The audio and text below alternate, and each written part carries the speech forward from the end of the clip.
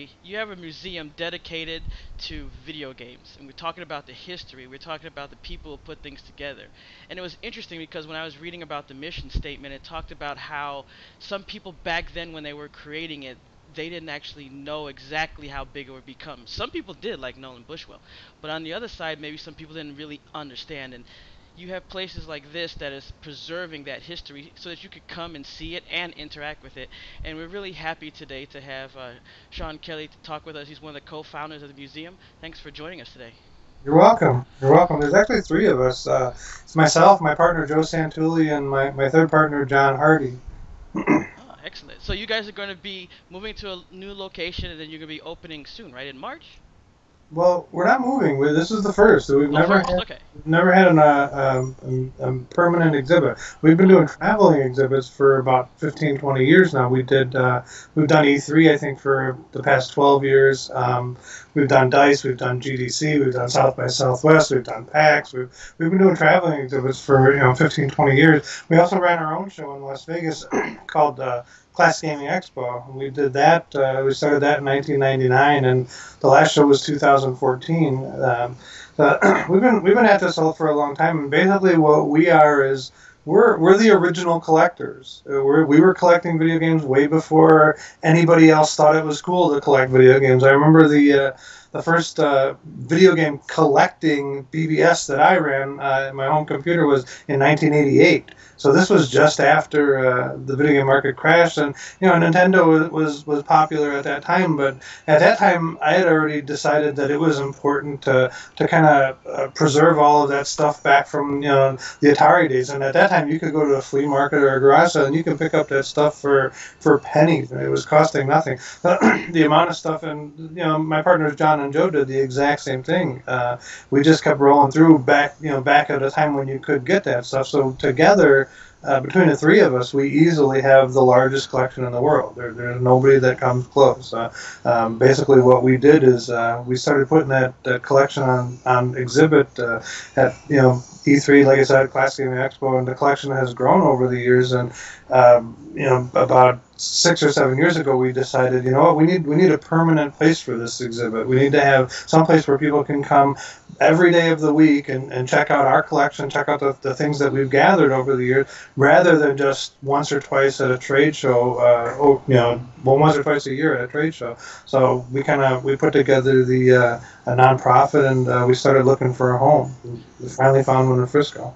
Yeah, I actually got to see you guys at E3. I wasn't at E3 last year, but the years before that, I actually saw some of your exhibits, and it was really interesting because obviously you can see things that you recognize, like from the Atari and things like that. But there was like consoles, and there were different like accessories that came for games and things like that that I've never seen before, and it really is really interesting. And in the originally we started as classic gaming site as well, but I mean all the time you run into people that don't even realize like how far it goes. I mean there's so much that I don't know about classic gaming just because I wasn't exposed to it. How do you choose like what goes in? Is it like just really anything under the gaming label, or is there something specific that you look for? No, that's actually a really good question because that's the difficult part. As we were deciding, the museum is about 12,000 square feet, so it can't. I mean, we could probably fill 12,000 square feet 3 or 4 times with our collection. So we had to actually go through and make some decisions: what we're going to show, what we're not going to show. And you talk about weird and obsolete stuff, but or weird and unusual things. We have a ton of that stuff, but we kind of have to make a call when we're deciding what we're going to show people. Are we going to show people things that they're going to recognize, or are we going to show people things that they won't know what the heck it is? So there's a lot of things that we decided that are just too cool, whether people are going to understand what they are or realize what they are or not, that people had to see them. And there's a lot of things like, for example, we were looking at. I just came back from Texas 2 days ago, and I'm actually going back down in about 3 more days. But we were. I was looking around the museum over the weekend, and we're not open yet. We're kind of trying to put the finishing touches on it. But and looking at some of the exhibits, I walked through and I thought, we don't have a boxed Atari 2600 on display anymore. I mean, something as simple as that. We have probably 8 of them, 8 boxed ones, but there wasn't a boxed one anywhere in the museum. And I thought, is it really necessary? Do we need to have a boxed one on display? Do we take up, kind of valuable real estate with a boxed Atari 2600 when most people know what the box looks like anyway? Or would we rather have, for example, the graduate computer for the Atari 2600, which is a keyboard made by Atari that plugs into the top of the Atari system? There's only one of them in the world. Would we rather show that, or would we rather show? So we had to make these choices all throughout deciding what we were going to populate the exhibits with, and it was tough sometimes. It was really tough. Some of the things that haven't made the cut, you look back and you think, oh shit, I wish I would have shown something like that. But it also gives us a lot of stuff to work with as we keep the museum exhibits fresh. So the museum's open 6 days a week, and people I think are going to come back, every few months, hopefully. So the idea is that, so maybe we don't have a boxed Atari 2600 put out right now, but maybe 3 months from now we'll have every boxed Atari 2600, every style, so it's going to give us a lot of opportunity to keep the exhibits fresh, and we're excited about it. So, but, you may come there and you may say, hey, where's the ColecoVision driving module? I don't even have the ColecoVision steering wheel. Well, we have the ColecoVision stereo. We just didn't happen to put it out. But don't worry, it's coming. When we do a whole exhibit on ColecoVision, you'll see everything ever made. So it was fun. It was fun. Yeah, and I think that's what's really interesting because like at first when I got the Atari 2600, I got the one that that everyone is used to seeing, and then what happened is something went wrong, like it broke or something like that. I ended up getting the Sears one, and a lot of people didn't know like it was exactly ran the same thing, and Yeah. I would take it and people would be like, wait, that's not Atari. I'm like, yeah, it is. It plays the exact same thing. I never got into the ColecoVision because I never got one, but then I ended up getting like an Atari 800, and then I remember when my cousin gave me the drive and connected it, and to me he just handed it to me. I didn't know that thing was like $500-600 for just a 5.25 floppy disk. So it was just amazing, and that was and then you see like the other side of like other games that people never even got to even see before. So the idea, like you said, where someone may come in and they're like, oh, I know the history of this. There's so many things that you'll have those gaps in your in what you played just growing up. So everyone that goes and experiences the museum will have something else to bring to it, and like you said, it just makes it so you can go back over and over again. Absolutely. That's the whole point. We're gonna keep changing stuff out. We got tons of stuff to change out. We got tons of stuff that isn't out. We're gonna change things up all the time, and I think that's gonna be a lot of fun for people, because I think, like I said, people are gonna come back every couple of months, maybe a couple times a year. But we want it so that as people come back, they're gonna see new things that they didn't see the last time, and that'll maybe make it worth the trip. We have a lot of areas in the museum that are set up like that. We have what we call it's called head-to-head hall, which is a long countertop full of game consoles, and we intend to switch those consoles up all the time. For example, the opening setup, we have 10 different systems, but we have from the most common PlayStation 2 to the most bizarre Video Brain system. The idea is that we can change those systems up all the time. There's a lot of things in the museum that we're planning on switching out. We have an 80s arcade with 40 arcade machines in it, but we have probably another 30 or 40 machines that we can swap in and out from time to time. So the idea is that we're just going to keep things fresh as we go along. Now, as far as the getting the items together, luckily I've been able to talk to people who have collected things, and some people talk about how when they're collecting, they're looking for like a specific set of games, and they'll look for like those hard to find games, those hard to find consoles. What is the process of gathering the items for the museum? Like even before, like when you first started out, what was that process? Was it just a matter of going through that same collecting, looking for history, or did you have people donate? Like what was that process like? It was a lot more fun to collect years ago than it is today, because today collecting is so much about money. Back then, my partner Joe, he ran a fanzine called Digital Press, and this was pre-internet days, way before eBay. And basically what Joe did was he put together this little newsletter, and he would mail it out once a month. He would make an issue, and he would mail it out, and there would be classified ads in the back of it, and you would use those ads to connect with other collectors. And but back then it was all about trading stuff just to get something that you didn't have. So I'll give you a Nintendo World Championship cartridge but I need a GI Joe. It didn't make any difference how much it was worth. It was all about trading so everybody could fill in the gaps in their collection. It was a lot more fun. Today everything is based on money, and I mean, it's the natural progression of things. It's going to happen. There's nothing that you can do about it. But back then, I used to go. I live in Chicago. And my parents were living in Northern California at the time, and I used to go to the flea markets in the Bay Area and visiting them. And I would ship home boxes and boxes of stuff, and I would be buying like Atari Lab Label prototype cartridges at the flea market for $1. I mean, these things sell for $200 now. I would ship home boxes and boxes of stuff. I remember one vendor at a drive-in movie theater in San Jose had StarPath Supercharger stuff, like brand new in the box, every game ever made, the Superchargers, and they were a dime each. So I mean, I just bought as many as I could fit into my bag, and back then it was so much fun.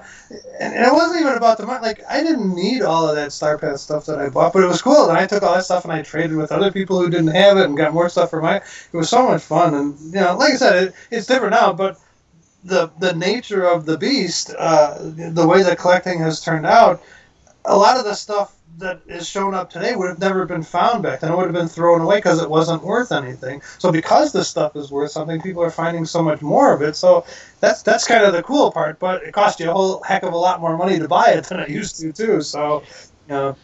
Is there something that maybe doesn't make the cut right away, or something that may not make the cut, period? Because I'm thinking, like, for instance, one of the first computers I ever used was my uncle had the Texas Instruments, the TI 99 4A. And I Yep. remember playing games on that and also doing educational software because he wanted to make sure I get that balance. And then I Right. remember also playing the Amiga, again, the Amiga system. My cousin was really big into that. And then it was like a battle back then between the Amiga and the Atari ST. And it's like, you pretty Right. much could play the same games, but people are like, "Oh, it was like console wars, but with computers." Would something like that, like those type of early computer systems, make it into the museum as well? Indeed, yeah. In fact, very much the same way that we have that long countertop full of consoles, we have the same exact thing on the opposite side of the museum with computers. So we have a TI 99 4A set up to play with a bunch of cartridges that you can play. We have a Commodore 64 in there. We even have an original black and white TRS 80 Model 1 computer that you can play. All of those computers, and I think there's 8 or 9 of them set up on that countertop, but all of those computers are set up with games next to them, and little instruction sheets to tell you how to load a cassette onto a Commodore 64. You have to type C load and wait for the cassette to start spinning, and all of that stuff is set up so people can come up. And it's going to be fun to watch a 12-year-old walk up to a cassette-based computer and not have any clue how to play a game. And even when he does finally get the game to load using the little cheat sheet that we have there, he's not going to know how to play it either because there's no joysticks. So it's going to be a lot of fun. But we wanted people to be able to experience what it was like at that time. And loading a game off of a cassette is a big part of that experience. I mean, back in the day, when you were to play a game on a cassette and you had to load it off the cassette, you went and made a sandwich when you were waiting for that game to load because it took forever, and it's going to be fun. I think that's a big part of the experience to understand where things have come from, so people get the experience, putting in a 5 1/4 inch floppy or popping in a cassette or playing a game without a controller. It's going to be a lot of fun, but we have all that stuff, so we have an Atom in that setup, with all that stuff set up, and I think people are going to really get a kick out of it. Yeah, I think it's really interesting because you have people who are at the ages where they're having kids, you have people older, so you have people that spanned all of the different gaming time frame, like from the 50s all the way up to now. So you have different generations, and I can see where people will bring like their kids, and like you said, they're like, "Hey, check this out, look at this," and they're like, "What?" They only grew up with Xbox, or Hey, something like that, and now they get to see these older games and where things came from. And a lot of times people talk about even how games were harder, and like you said, even loading up games. I remember being taught how to build a little game on the Texas Instruments and program it. So it's really right. interesting that you can have that generation where someone's gaming today, but then they'll see this and be like, wow, or like the handhelds that they had back in the day that were so awesome. We have a whole room set up for handhelds. It's really a lot of fun. We have, I mean, handhelds. If you ask somebody who's 12 or 15 years old right now what a handheld is, and they automatically think it's a Game Boy. But there were a lot more handhelds before Game Boys, and all of those handhelds played one game. So you played that game until you were bored with it, and you bought another handheld. We have a whole room set up to that. Set up just for handhelds. And on one side of that room is all your Game Boy stuff, but on the other side of that room, it's a lot of the old battery-operated Mattel footballs and the Battlestar Galacticas and the auto racing and the Coleco Donkey Kongs and the Game & Watches and all that kind of stuff. That's where handhelds started. So that handheld room is probably one of my favorite parts of the museum. It's really, really cool. Can't wait to see what people's reaction is to that. Now it's really awesome. You mentioned Chicago. I grew up in Chicago, so I actually went to like the Field Museum very early on. My uncle was really into making sure that I got culture and stuff like that. But honestly, my favorite was going to Museum of Science and History. I remember going out there, and you would walk inside, and you see all the different science stuff. And like towards like the back center, they had the gigantic train set, and I thought that was awesome. You'd always see the kids run up and look at that train set because it was so huge, but it's something that a kid could play with in their house. Yeah. I know that for the museum you're going for interactivity, and I was looking like on the press release, like for instance, you have like the giant Pong on a big screen, but like you said, it's more than that. You have the Hall of Councils. Can you just tell people about some of these other interactive events that they'll be able to take advantage of? One of the other things that we have is we did a thing called it's called the History of Online Gaming, and in this exhibit, there are two podiums, one on each side of the exhibit, and there are two terminals set up. So you can stand at that terminal, and you can either snap a picture or you can type a message, and it sends it over to the other terminal. And there's this clear tube that you can kind of watch your message being transmitted over to that other terminal. It's simulated, of course, but the point is that on each side of those terminals, they have a little dial, so you can switch that dial to 300 baud or 1200 baud or 9600 baud or 14.4. So you can watch the different speeds as they progress, and you can change the speed of your message. So if you send a message at 300 baud and you watch that little light go across, it's going really, really slow because that's what it was like to be online at 300 baud. Or you can switch it up all the way to the other end of it, and you can select it to be fiber optic. So at that point, that LED that just is going across the screen instant or across the sky instantly. That was one of the other exhibits. We have another one that it's called I forget what. We have a lot of working titles that we've been working with.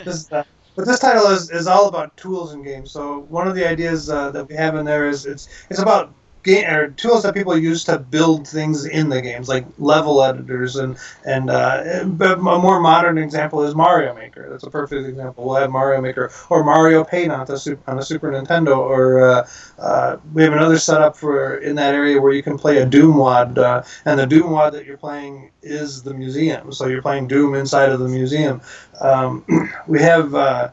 And all of this stuff is set up. You can play Mario Paint, or you can play. We have another in that same area. We have this giant 85-inch LCD touchscreen that you can actually edit pixels. So along the top of it, it's got a bunch of different sprites from various games, like Mario, for example, or Streets of Rage 2, or something. And you can drag those sprites down into the editor, and then you can actually color the sprites differently, or make your own sprites based on what the Genesis can do. We have another one for sound where you can. It was kind of interesting. We had somebody develop an app for us in that sound exhibit where she took a bunch of different video game music, and then as you run the app will allow you to hear what that music sounds like playing on a different system. For example, if you took Chrono Trigger as one of the ones that we have, and you can press the Super Nintendo and you can listen to what some of the music for Chrono Trigger sounded like on Super Nintendo, but you can also hit a button and change that to what it would sound on a regular 8-bit Nintendo. Or you can even change that to hear what it would sound like on a Sega Genesis. Or take it even further, you can click the button and hear what Chrono Trigger sounds like playing on Atari 2600. Nice. It's really kind of cool. There's a bunch of different songs to choose from, and you can really have a lot of fun with that. There's a lot. I don't want to give away everything, but that's the main thing behind everything that we did there is interactivity. We want people to be able to play the game. So it's not like I don't know. One of the things that we tell a lot of people is we're not museum people. We don't really like museums. We don't want to be stuffy like dinosaurs and bones. Video games are meant to be played. So wherever possible, we're letting people play. I wanted to ask about as far as you not only covering just the consoles, the games, also it's about the experience. So I was looking at like the gearbox behind the scene, because there's just those moments or those people who made such a big impact in gaming as well, that you cover that as well, because it's also about teaching people about the history and people that put it together. Can you tell us a little bit about that aspect of the museum? Sure, that's one of the things that we've been working on for a long time, and that's one of the things that it's good that we got a head start on. Back when we started running Classic Game Expo in 1999, one of the biggest aspects of that show was that we would have a show where a bunch of vendors would get together and they would be buying and trading and selling, but we would also have a museum exhibit, which is what our museum today has evolved into. But then we would have talks, and the talks would be given by people who were in the industry. Al Alcorn talked at our shows. Nolan Bushnell talked at our show. Steve Wozniak talked at our show. David Crane, the founder of Activision. We had hundreds of people over the years talk at our show, and that was what we were doing at that time. We were cultivating those relationships. So we know a lot of those people. For example, on April 2nd, David Crane, who wrote the original Pitfall and founded Activision, he'll be there on April 2nd because he's a good friend of ours now. We've kind of maintained relationships with a lot of those people over the years, and all of those people are certainly invited. Not all of them can come; they all have lives, but we'll get those people out. Maybe we'll have a special meet and greet or a special session with Al Alcorn. Maybe we'll get Nolan Bushnell to come out for a weekend or something. We have all those types of things planned, or think those are all options. But then we also have a really good friend in Randy Pitchford, the president of Gearbox. So Randy's been probably our biggest supporter of the museum project, and he's really helped push it along. But Randy, everybody knows Randy. Randy's big in the industry. Randy knows a lot more of the modern people than us. So Randy's going to be able to help us bring in, some of the modern people and get support from the current generation people that, like I said, most of our expertise has been in cultivating relationships with the pioneers, as we call them. That's that's what we call the older guys that kind of started the industry. But Randy's our big in, so to speak, with the modern stuff, and he's more than happy to help. Now, is there like a particular piece or pieces that you have that either that either going to show up now or maybe in the future that's your favorites? Oh boy, yeah. Everybody always asks that. It's hard to nail something down. We have some really cool stuff. A lot of people ask us about our Sega Neptune. The Sega Neptune is the Sega Genesis with the 32X built into it. This is the only one in the world, and this is only a mock-up, but we have the only one in the world. People always get a kick out of that. We have a Sega Pluto, which is an earlier version of the Saturn. We have one of the other items that I always find interesting, and people always find interesting, is the MindLink controller.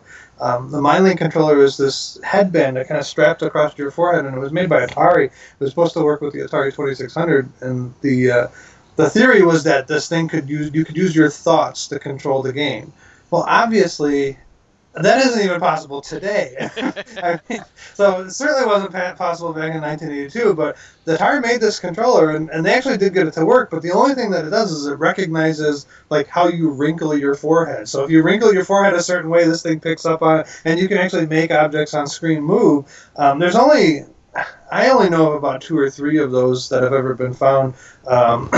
We have well, I guess I should say that there's probably one other one, but we have 3 of them. So we have one of them is going to be on display. We would love to let people play something like that, but unfortunately that one is kind of going to be off limits.